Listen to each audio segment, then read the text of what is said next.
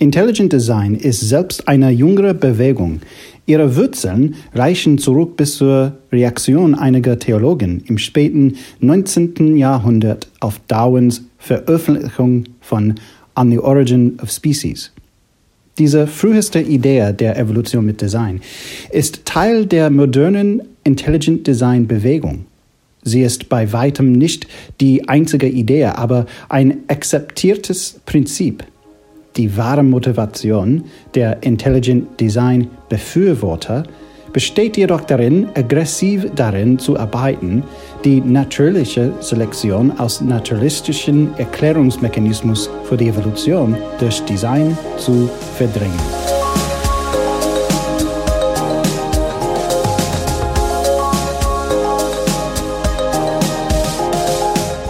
Guten Tag und herzlich willkommen zum Podcast Wissenschaft und Glaube. Ich bin Mario Russo. Schön, dass du da bist. Wenn du eine Frage hast, schick uns eine E-Mail bitte an scienceandfaithdortmund@gmail.com. Das ist scienceandfaithdortmund@gmail.com und besuch unsere Homepage scienceandfaith.de. Das ist scienceandfaith.de. Wesentlich für die Intelligent Design Theorie ist der Glaube, dass die Natur Merkmale aufweist, die die Natur selbst nicht erklären kann, sondern die stattdessen eine Intelligenz jenseits der Natur erfordern. Mit dieser Behauptung gehen die Intelligent Design Befürworter über das Uhrmacher-Argument von Paley hinaus und führen das Gespräch über das Argument auf dem Design zu neuen Ergebnissen. Intelligent Design Theory Befürworter geben den Öffentlichen des Designs, die in der Natur gefunden werden, einen Sinn, indem sie als wissenschaftliche Theorie formulieren.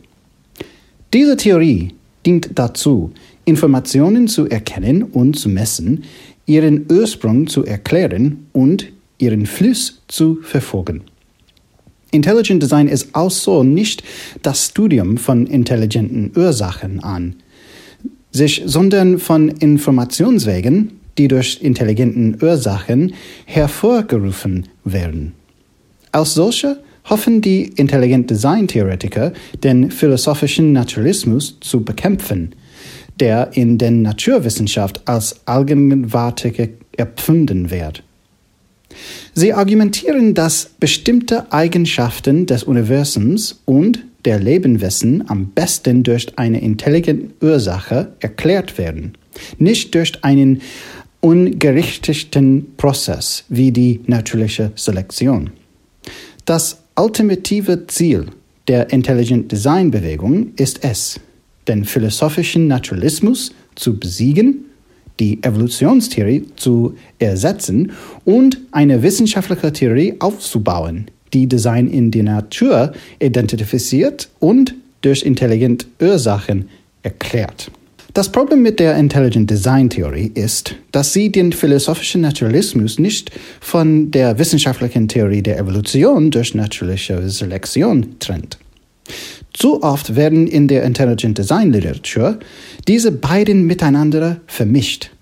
Intelligent Design Befürworter haben die gleiche Definition von Evolution übernommen wie die neuen Atheisten und die großen Historiker.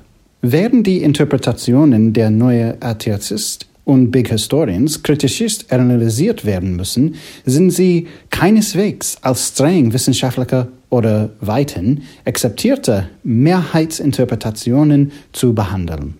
Die Intelligent Design Theorie verfehlt ihr Ziel, die Evolution durch natürliche Selektion zu ersetzen. Dieses Problem könnte gelöst werden, indem die Befürworter des Intelligent Design eine klarere Unterscheidung zwischen der Evolutionstheorie und dem philosophischen Naturalismus treffen.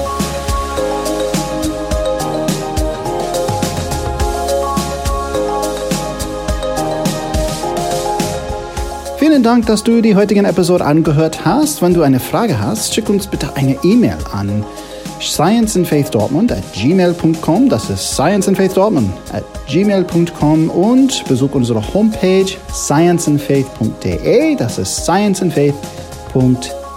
Ich bin Mario Russo mit dem Dortmunder Zentrum für Wissenschaft und Glaube. Wir sehen uns nächstes Mal. Tschüss!